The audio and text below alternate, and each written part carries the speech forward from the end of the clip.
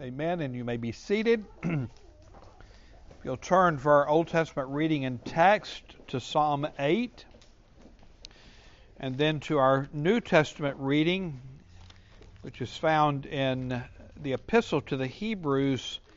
I'm going to be reading chapter 2 of the Epistle to the Hebrews. So Psalm 8, and then Hebrews chapter 2. Hear the word of the Lord. To the choirmaster, according to the Gittith, a psalm of David. O Lord, our Lord, how majestic is your name in all the earth. You have set your glory above the heavens.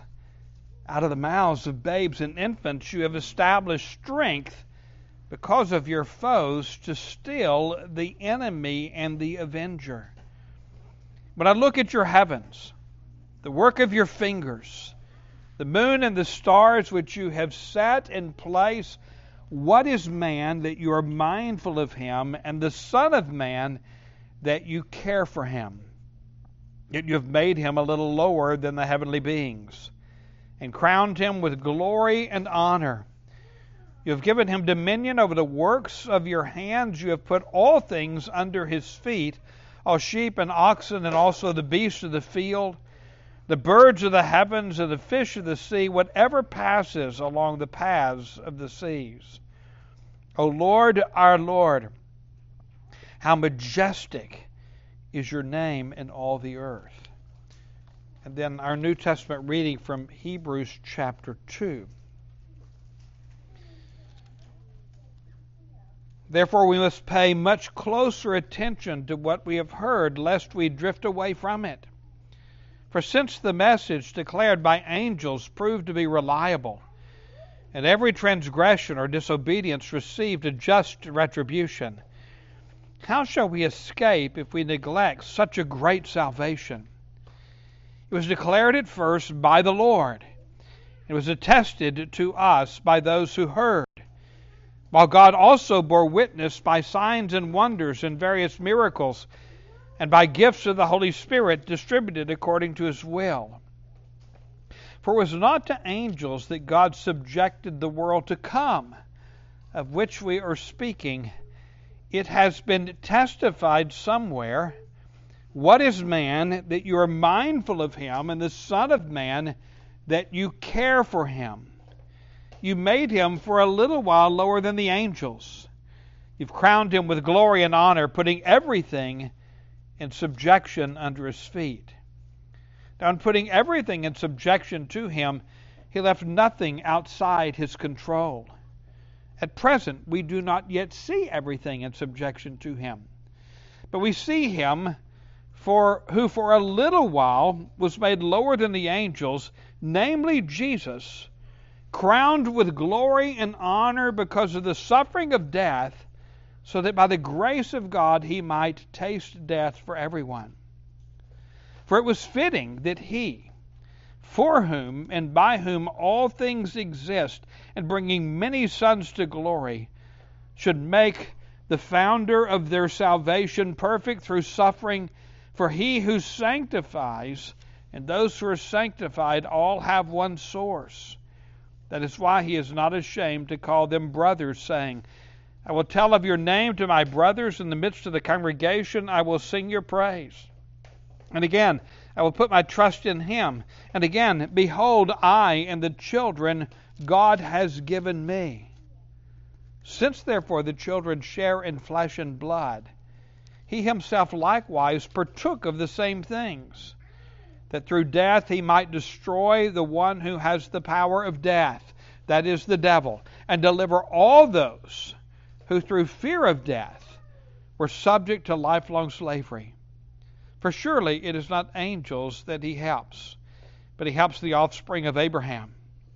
Therefore he had to be made like his brothers in every respect, so that he might become a merciful and faithful high priest in the service of God, and to make propitiation for the sins of the people.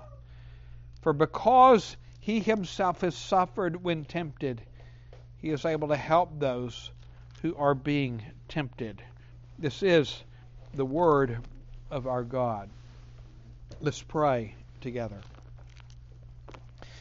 Our Father, we thank you for your Word read and heard from your old book and from your new book.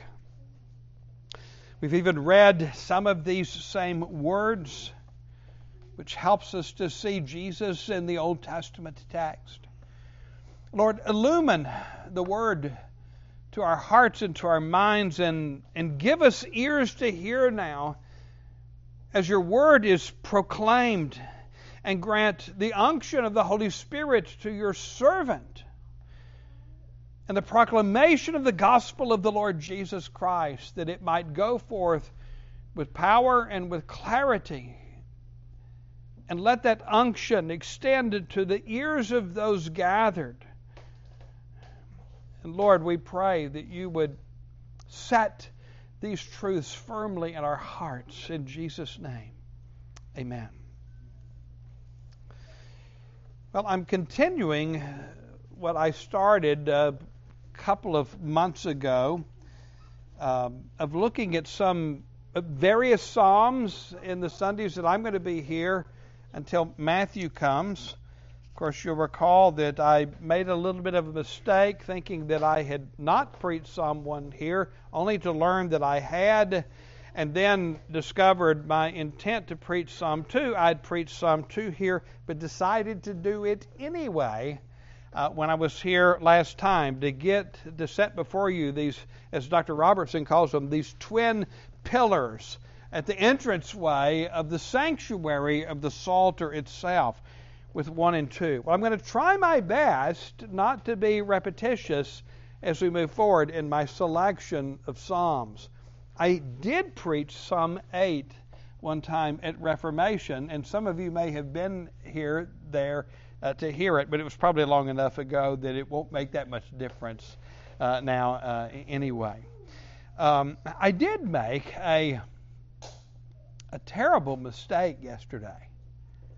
I was driving here, and on sermon audio, I found where Sinclair Ferguson preached on this text. Now, my sermon's fully prepared and ready to go, and then I hear Sinclair Ferguson, and I go, why did I listen to that? I was even tempted to come in here and just lip sync, but I knew that you would hear that Scottish accent and that you would recognize it, and I couldn't get away with it. But I would commend his sermon to you on sermon audio on Psalm 8. It's excellent. I do want to refer to one of the things that he pointed out that I thought was really compelling in the sermon that he preached.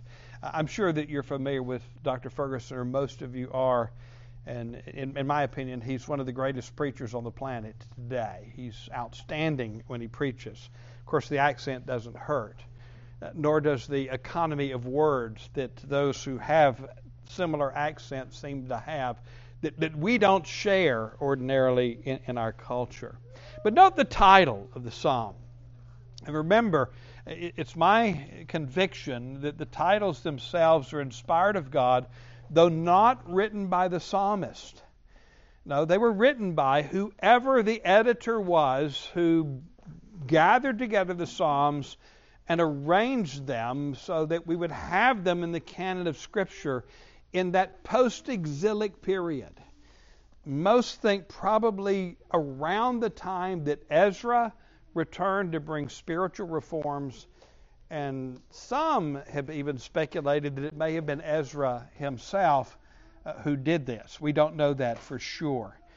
But remember, the canon of the Old Testament was still open at the time that this work was done. And I think the Holy Spirit superintended over that work in order to give us the Psalter as we have it. So let's look briefly at the title, which isn't particularly helpful to us in this case. Oftentimes titles are, in this case not so much to the choir master, according to the Gittith, and we don't know what a Gittith is. We don't know whether Gittith is a place, whether Gittith is a people, whether Gittith is a psalm tune, whether the Gittith is an instrument, Whether the Gittith is a style of music, we don't know. That's lost to us. But it's probably a musical reference of some kind that this was to be given to the choir master. Remember, in that post-exilic period, the temple has been restored. The people of God are coming back to worship God. But then we're also told that it's a psalm of David. And so David was the author of this particular psalm. And if you look at Book 1, Psalms 1 to 41, after Psalm 1 and 2, every psalm but two of them have the title of David. And in both cases, the two that don't have, those psalms go directly with the psalm that precedes it. It's like the title goes for both psalms. So I have great confidence that David wrote 39 at least of the first 41 psalms, probably all 41 within Book 1 that we find in the Psalter. I also said that I wanted to try to set it in its place in the Psalter. Here we are, of course, in Book 1. And if you follow Dr. Morales' breakdown, the emphasis of Book 1 would be the rise of the Davidic kingdom. I think I could bear that out if I had time that we don't have today. But Dr. Robertson did notice something that's unique, and that is that every time in Book 1, and you have it in a number of places in Book 1, that you have an acrostic psalm. You know what an acrostic psalm is? Maybe I'll explain it. An acrostic psalm in Hebrew, you can't see it in the English translations. Each successive verse begins with the next letter of the Hebrew alphabet. A true acrostic psalm has 22, full acrostic psalm has 22 verses. The first one begins with Aleph and then proceeds through the alphabet. It's a poetic structure that poetry. And Psalms 9 and 10, probably at one time one psalm, but now divided into two because the acrostic going through the alphabet simply continues from 9 to 10. 9 and 10 are an acrostic psalm. You see the same thing as you look at Psalm 25. It's an acrostic psalm. If you look at Psalms 34, it's an acrostic psalm. And what Dr. Robertson observed is the psalm in Book 1, just prior to an acrostic psalm, is a creation hymn. Every time. You can go and look. Every single time, it's a creation hymn. And then he says, why is that the case? And his answer is the same as mine. I don't have the foggiest notion. I don't know. Maybe you can think about it and look and wonder about it. And why would whoever put this together put a creation hymn or a hymn that praises God for as the creator prior to the acrostic psalms in Book 1? Now Book 5 also has acrostic psalms. 119, that's the acrostic psalm of all acrostic psalms. Psalm 119. 118 is not a creation hymn that comes before it. But in Book 1, this is a feature that we see. That's just trivia. That's just something that you didn't know that now you know. And I don't know the significance of it, but perhaps there is a significance for it. But this is clearly a hymn that praises God the Creator. And here's where I want to bring in one of the things Dr. Ferguson said. I'm tempted just to redo my sermon altogether. His sermon was so good. But he gave an illustration of one time when he was visiting in Scotland at a church where a friend of his was the pastor. And this pastor, like most pastors, and like Sinclair Ferguson admitted himself, had a habit in public worship that every time he prayed, he would address God the exact same way. Like our Father in heaven, or Heavenly Father, or Dear Father. Every time we tend to fall into these kind of habits. I don't know whether Pete does. I haven't paid enough attention to it to see whether he does or not. We tend to address God the same way every time. There's not anything really wrong about that as long as we're thinking about the address as we're addressing God. But this one minister who was noted for that shocked and surprised everybody in the congregation, including Dr. Ferguson. And he said, maybe even God, of course God's not shocked by anything, he was being a bit facetious there, when he bowed his head and he said, Your Majesty. He addressed God as Your Majesty.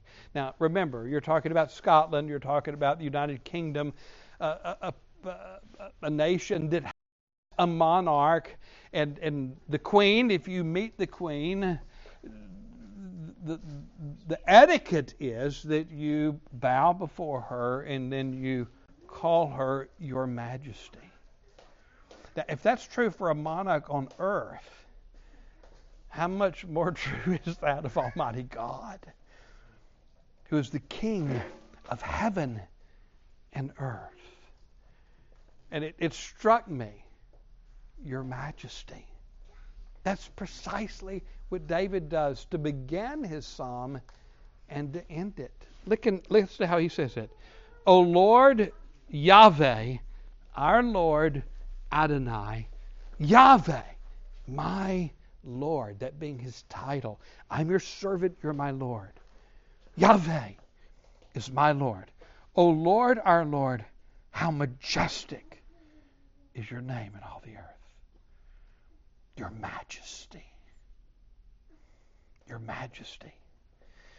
And of course, a little bit later in the psalm, we're going to see that David is probably, as he's inspired to write this, maybe he did it when he was younger. Maybe he wrote this psalm when he was a shepherd and he had his harp out at night. He's watching over the flocks and he's playing his harp and he looks up at the heavens. Or maybe David goes out in the palace as he's king in the dead of night and he looks up and he sees the heavens above him. When a believer sees the heavens, when a believer sees creation, the believer's mind always goes higher to the one who made it. Yes, oftentimes we look at the universe, we think how majestic it is. Like mountains. I've never been to the Rockies. I've got to go to the Rockies. They're majestic, are they not? But what are they compared to Mount Everest? If you were to go and see the majesty of that peak. We think of mountains, we think of majesty, we think of the heavens, we think of majesty. No. This is the fingerprint of God who is truly majestic. And David is saying, Your Majesty. How majestic is your name, because your fingerprint is all over your creation. And that's how he begins and how he ends this psalm. O Lord, our Lord, how majestic is your name in all the earth. You have set your glory. Oops. I'm going to hit that some more if I'm not careful. You have set your glory above the heavens. Above the heavens. Like I said, a little bit later, he's going to be considering the heavens. But think about that. Think about the immensity of the universe. I've been told that with the naked eye, you can see 4,000 to 5,000 distinctive stars looking at the sky. With telescopes, you can peer much further and see in much more detail. And the number of the stars, with early telescopes, they saw these clouds, and then with the perfecting of that technology, they saw, no, those clouds are not clouds, those are galaxies. The number of stars are not counted in the billions and trillions, but more than that in terms of the immensity of the universe. And that has its own majesty. But Isaiah says, with the span of the hand, he meted out the heavens. God said, oh, about that big. Boom. He is immense. Even more, infinitely more than creation itself.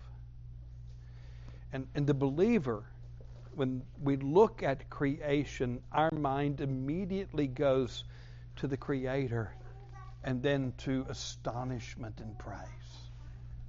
How majestic is your name in all the earth. You have set your glory above the heavens. And here, I don't think he's talking about the invisible heavens that he created, that he inhabited with the angels, that he's made his dwelling place, but really the heavens that we can see. The stars, the galaxies, God above the heavens. But it doesn't mean biblically that he's distant. No, he's immanent in his creation as well. And we're going to see that as we come through this text. You have set your glory above the heavens. And then we have this verse that seems utterly out of place. But you're thinking about immense things, and now he starts talking about babies and nursing babes. He says, out of the mouths of babies and infants you have established strength. So first of all, David is contemplating the immensity of the universe, and God is bigger still. And now he comes down to the earth to something that's very small and weak and helpless. And yet from that which is small and weak and helpless, God has ordained strength. It seems out of place. But it's not. And here we see that God is not only transcendent above the heavens, but he's immanent in creation, even paying attention to the tiniest detail and having purpose for those that are the weakest and the smallest among us, the most helpless among us, to establish strength through them. That is the babes, the nursing babes. And he sets it in this context. He says, because of your foes, to still the enemy and the avenger. What does this mean? It's hard for us to understand. How are babies going to still the enemy and the avenger and overcome them? And I think you've got to think covenantally to understand these things. You've got to be a Presbyterian to understand these things. And the place that children have in the covenant and God's purpose. And yes, the enemies of the people of God, they seem mighty and strong, but the least in the kingdom are more mighty in the purposes of God. And when we think of this text as well, we can't help but think about how Jesus quotes it.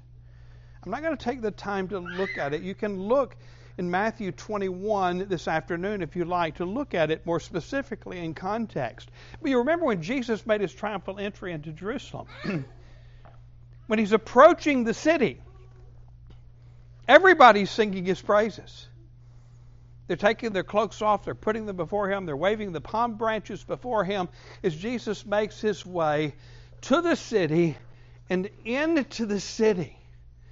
But then as Jesus ascends the steps and enters into the temple, whether it was that day or the next day, you can work out the differences between the Gospels there, between Mark and then Matthew and Luke's accounts.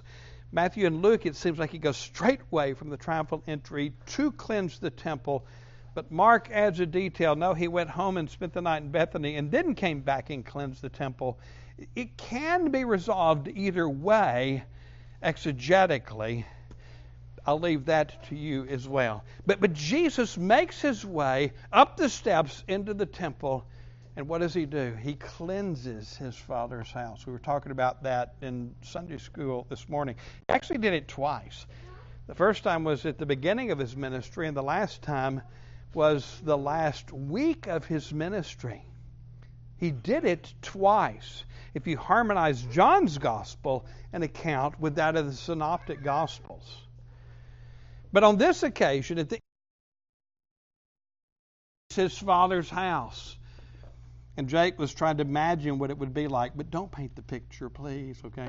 But he was trying to imagine what that would be like, and what his face would be like, and the wrath that would be on his face. You know, as he's weaving that whip the first time, as he's weaving that whip, and in his righteous indignation against what Annas and Caiaphas have done to the house of God, and to the court of the Gentiles, to the court of the nations. But to have been there, it would have been something. Can you imagine you're in the temple, all of a sudden you hear cages being toppled over and animals running through the temple precinct and turtle doves flying in the air and tables being thrown over and Tyrian coinage rolling across the marble floor? Can you imagine what it was like that day? To see that? But then as we read the account, as it goes further, what happens?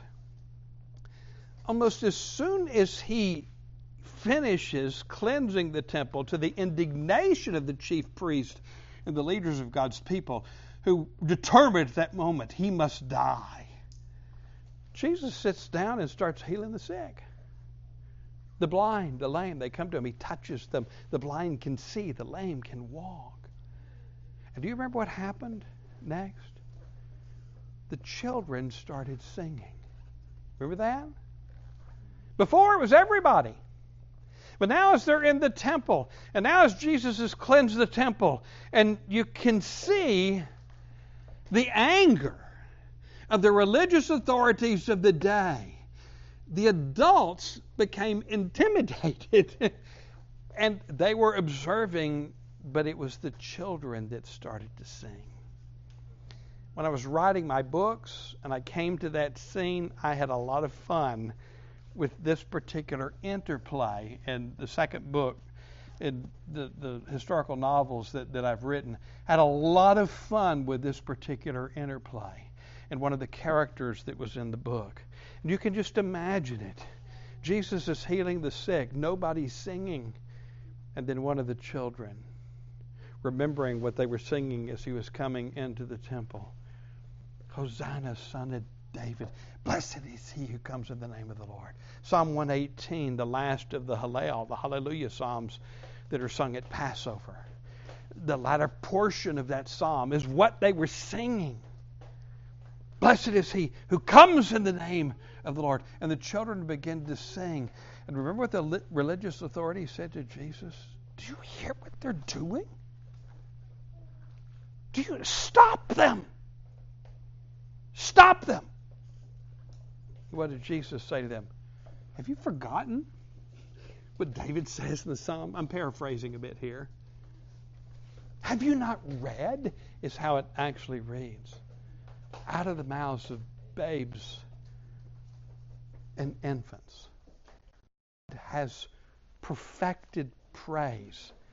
It's actually closer to the Greek, the Septuagint version there. Praise for strength. Jesus quotes this text and says what you're seeing happening is the fulfillment of the words of David in Psalm chapter 8.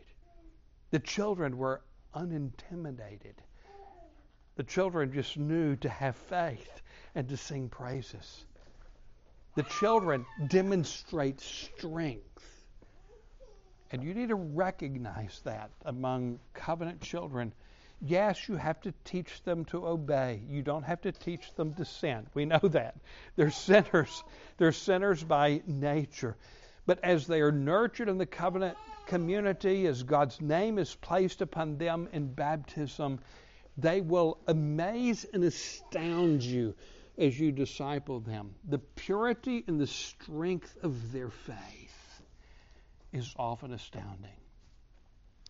I don't know if I've used this illustration before, but when Charles Biggs was here, remember when Charles came and visited, and we went over to Suffolk, and I taught the Bible study there, and then we had a season of prayer. I may have said this to you, but I'm going to tell you again. We had a season of prayer, and I said, anybody can pray. Men, women, children, you can pray. And the floor was filled with children. I don't know how many, 15 of them, sitting at my feet. I opened the prayer. Some of the adults began to sort of tentatively pray a little bit, and then one of the kids started to pray. And the adults didn't have an opportunity to pray. One right after the other, they were pleading with God to establish and build a new church. 6, 7-year-old kids on their knees, literally on their knees at my feet. When we say amen, Charles ended the prayer. I looked up, running down his face. God establishes strength, yes, even in what we would consider the least among us in the covenant community. Not just children the age of our children. No, these are big kids. Well, we got one. we have one in here that's nursing babe. That's what it's like in God's kingdom. God's kingdom is not like the kingdoms of this world. And that's why those of this world cannot understand how the kingdom of God functions and operates.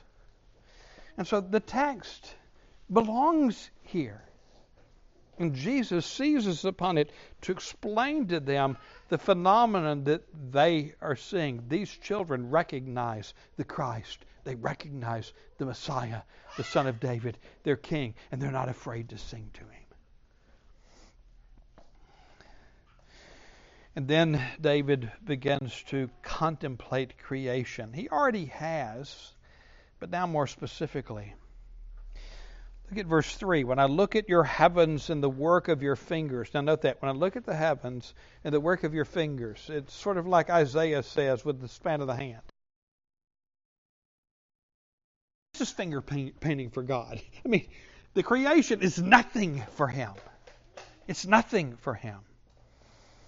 When I look at your heavens and the work of your fingers, the moon and the stars which you have set in place. When you look at the immensity of the universe, of course, the believer in the Creator, who's more immense still. Then he asks this question. What is man that you are mindful of him, and the Son of Man that you care for him? And I think we have to understand this really in two ways. One is he's thinking of creation. And he's thinking of the creation of Adam. So Genesis is in David's mind here. Also, David's thinking of himself. I think the reference here to Son of Man is probably a reference to himself. He's the son of Adam, and now he's the king. But also, as we see in Hebrews, he's thinking of the future. And he's thinking of what is man. That is the man who's made a little lower than the heavenly beings, a little lower than the angels in Hebrews. He's thinking about the Lord Jesus Christ Himself. So all these things are in view as you're reading this psalm. First of all, the creation of Adam. And then, why are you mindful of Adam? And beyond Adam, why are you mindful of mankind? And why are you mindful of me? When I consider the vastness of the heavens, what is man? You could even say, what is the earth? Think about it. When you think of the immensity of the universe, what is the earth? When you're thinking about, you can't measure it in trillions or whatever comes after that. The number of the stars, the immensity of the universe, and the more immense and great God who made it. You see how distant that makes Him seem? What is the earth? It's a speck of dust that's revolving around a speck of dust we call the sun. A galaxy that's a speck of dust, maybe a slight small cloud, in this immense universe. What is the earth? What is man? Who am I? You see how you would have this, you should have the same question. I heard someone say, I don't think it was Dr. Ferguson, it may have been, I was listening to him yesterday. In order for the earth to be the earth in God's creation, where there can be inhabited life, where the story of redemption will play out that God has ordained from the foundation of the earth, the universe had to be this immense.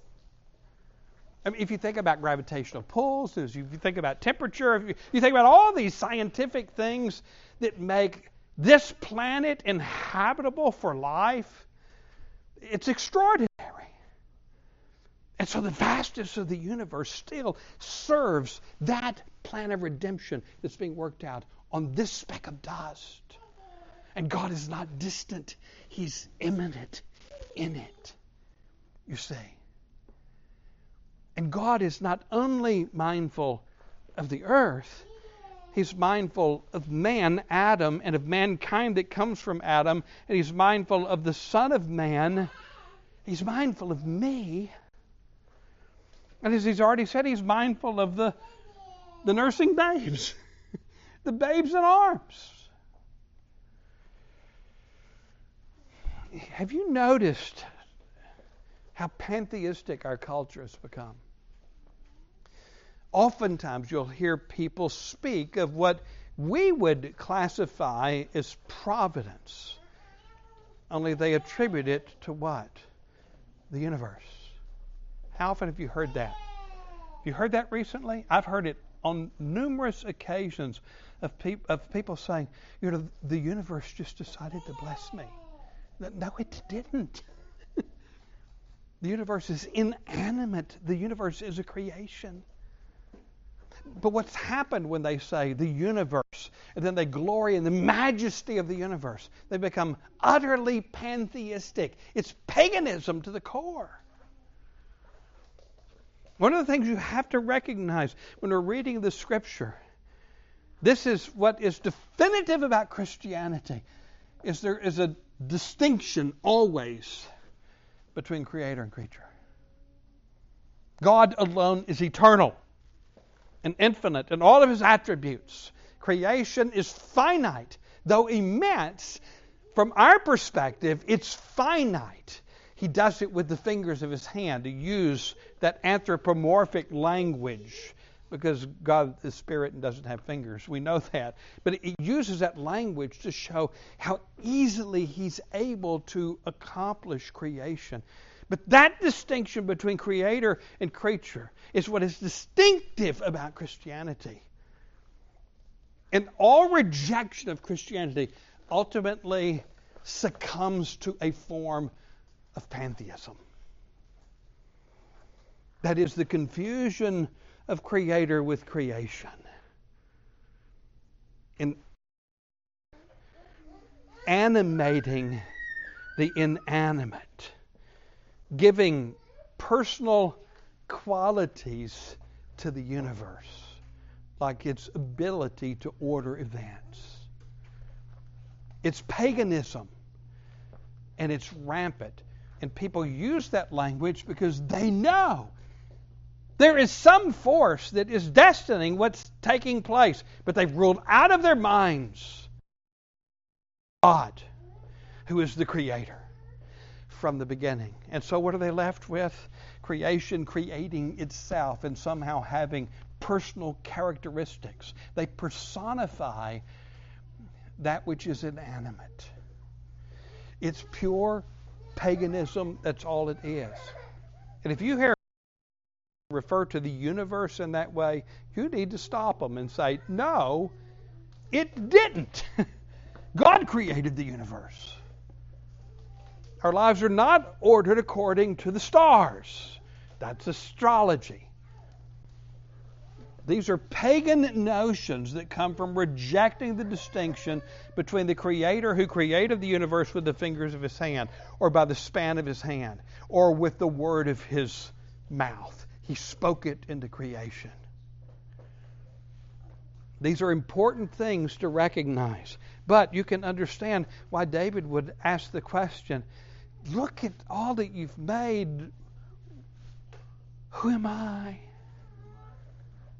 Why are you mindful of me? Why are you mindful of the human race? When you think of the immensity of creation itself. But what does God declare back? I am, even extending to the nursing babes and infants, even to the smallest among you. Through them I've established strength. What is man that you're mindful of him, and the Son of Man that you care for him? And that's the phrase Dr. Ferguson picked up, that you care for him. The sermon is so good. You've got to listen to it. He cares for you. But the question is, why would you care for me? And then he answers the question. I like what he says in verse 5. You've made him a little lower than the heavenly beings. Again, remember what I told you, the paradigm. Creation first, and Adam and mankind. David himself included, I think, as here Son of Man.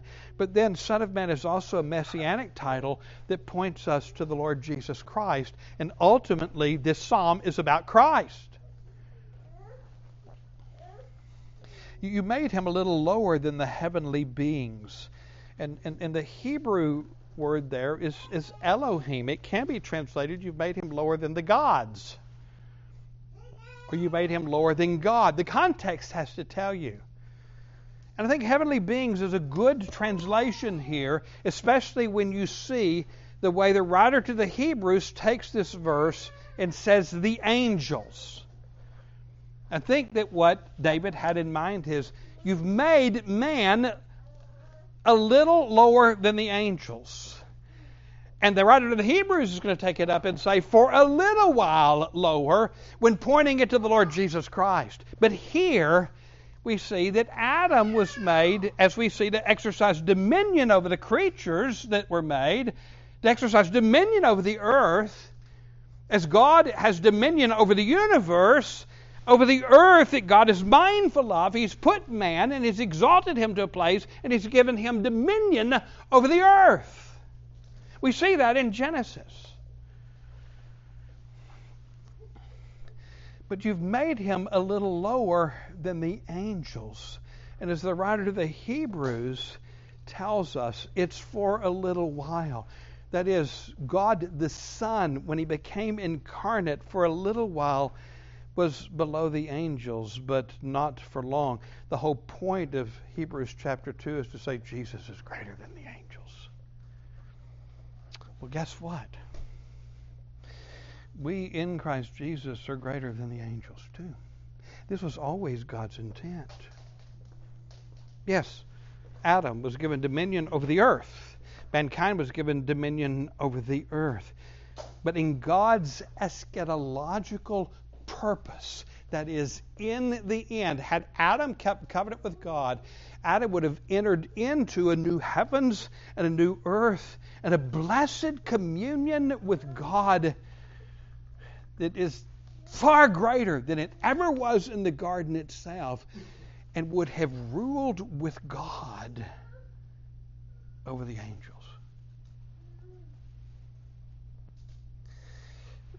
Do y'all know Dr. John Gerstner's work? Some of you, I'm sure, do. Dr. Gerstner taught R.C. Sproul everything R.C. knew. Pretty much.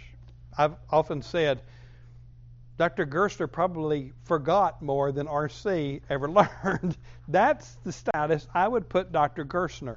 Don't agree with him on apologetics, a couple other things, but brilliant. You have any of you ever heard Dr. Gerstner teach? Some of you have.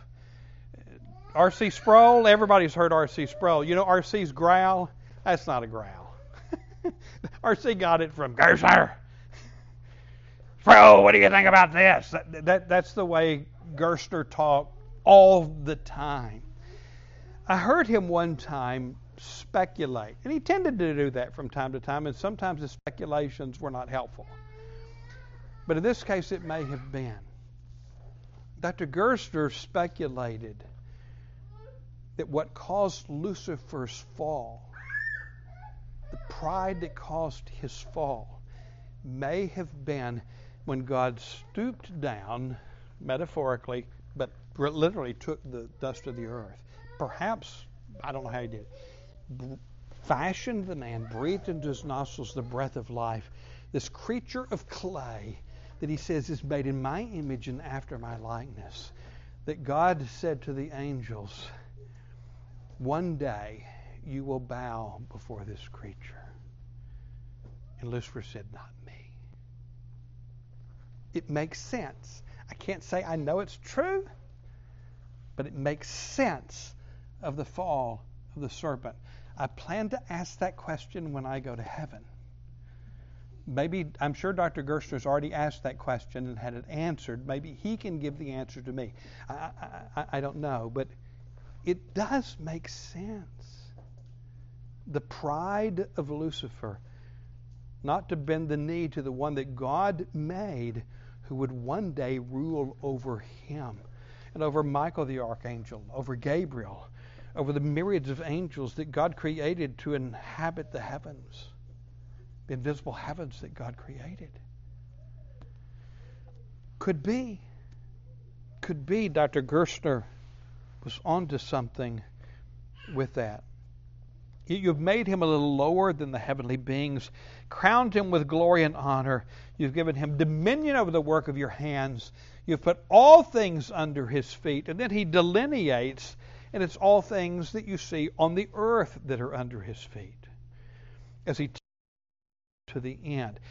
That's looking at it from the perspective of creation and Adam's dominion, and what Adam lost in the fall.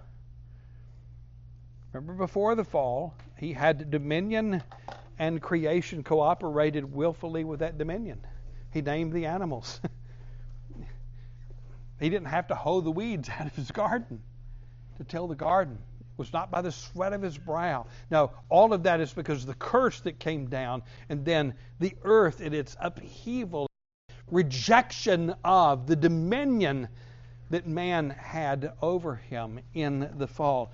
But this is how God designed it when he created the earth, the heavens and the earth, and when he created Adam and gave him that dominion. But let's turn to the Hebrews passage. We're not going to look at the whole of the chapter, but that portion that that actually quotes the text that we have, beginning with verse 5. Because the writer to the Hebrews realizes this psalm of David transcends Adam, it transcends David. It's ultimately about the Lord Jesus Christ. Look at what he says. For it was not to angels that God subjected the world to come, of which we are speaking. The world to come, we're talking about in terms of this eschatological glory, was not to angels. It has been testified somewhere. The writer of the Hebrews doesn't tell us that this was a psalm of David, but it's a direct quote from, slightly paraphrased, from David's psalm. What is man that you're mindful of him, and the Son of Man that you care for him? You made him for a little while lower than the angels, taking Elohim there, now in the Greek, as angels, the angelic beings.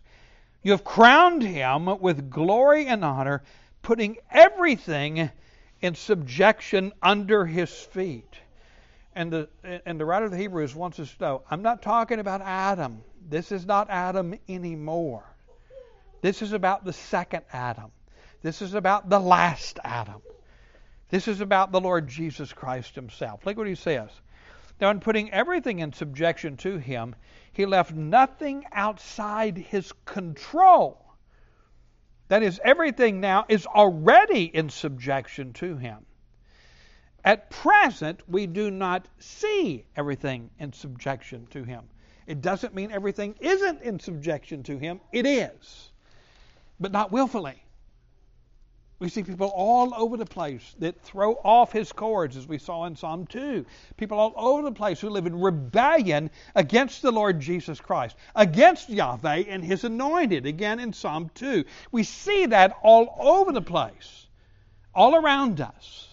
Those who do not willfully bow the knee to King Jesus. It doesn't change the fact that he's King Jesus right now, and everything is subject to him even now, though not willfully. They will willfully bow the knee when he comes in the clouds of glory. And the wicked will first run into the caves and cry out to the rocks and say, "Fall on me to hide me for the coming wrath of the Lamb." But as Paul tells us in Philippians 2, every knee will bow, of those in heaven, on earth, and under the earth. You mean those in hell will bow the knee to King Jesus? Yes. Not as their Savior, but as their King and their Judge for all eternity. They've deceived themselves into saying they're not under his dominion. In hell, they will know that they are under his dominion. In heaven, on earth, and under the earth, and every tongue will confess that Jesus Christ is Lord, to the glory of God the Father. The day will come when all of creation in heaven on earth will acknowledge the kingship of the Lord Jesus Christ. He is already king. He doesn't need to be made king. He's already been made king, as we saw in Psalm 2. At his ascension, at his coronation on the other side of the clouds. But now, in this history, we do not see everything under his dominion, that is, under his willful dominion. We do not see everything in subjection to him. But we see him who for a little while was made lower than the angels. And note that turn of phrase. For a little while. From a little lower to a little while. Himself was incarnate upon the earth in order to fulfill his ministry of redemption, where he was for a little while under the angels, but only for a little while. Now he is King of kings and Lord of lords. He is the name above every name. Not only those on earth will bow the knee and confess him, but the angels in heaven as well do before his presence. He says, but we see him who for a little while was made lower than the angels, namely Jesus. If you haven't gotten it yet, what he's saying here. Crowned with glory and honor because of the suffering of death, so that by the grace of God he might taste death for everyone. And there are all kinds of references to the themes we saw in Psalm 2 in that passage in the book of Hebrews as well. So this psalm, yes, it's about Adam. Yes, it's about mankind. Yes, the question, and the Son of Man, David's probably first thinking about himself. But fundamentally and ultimately, it's about the second Adam, the Lord Jesus Christ. His humiliation in his incarnation, his death, his burial, his exaltation and resurrection and ascension and session at the right hand of God the Father. Psalm 8 ultimately and fundamentally is about namely Jesus, as the writer to the Hebrews tells us. It's a glorious, glorious Christological psalm, especially we see it in light of the exposition of it in the New Testament. And then, of course, he ends the psalm as he begins it. Your Majesty. Your Majesty. O Lord, our Lord, how majestic is your name in all the earth. So what's the application? What do you take home for a text like this? I'm going to just tell you one thing to do. Fall on your knees. That's the application. Sometimes that's the application to a text, to a sermon. Fall on your knees and do what David did and exalt his name and declare his name majestic in all the earth. Worship. That's the application. Worship him. Let's pray. Father, we thank you for your word, this glorious text. We thank you that by inspiration, both Jesus and applying verse 2 to what was going on in the temple that day, and then the writer to the Hebrews in his ingenious, rich, in a biblical theological sense, rich epistle. Under your inspiration, interprets this psalm for us and helps us to see that while it is about Adam and even about David, it is ultimately about the Lord Jesus Christ. Lord Jesus, we pray that these truths would find their way in our hearts and lift our hearts to elation and joy before you, and to confidence and in zeal in the mission that you've left to us. You're the sovereign Lord who's building your church, Lord, and even here. And we pray that it is with this confidence that we will carry out the mission that you've given to us in anticipation of the age to come. In Jesus' name we pray. Amen.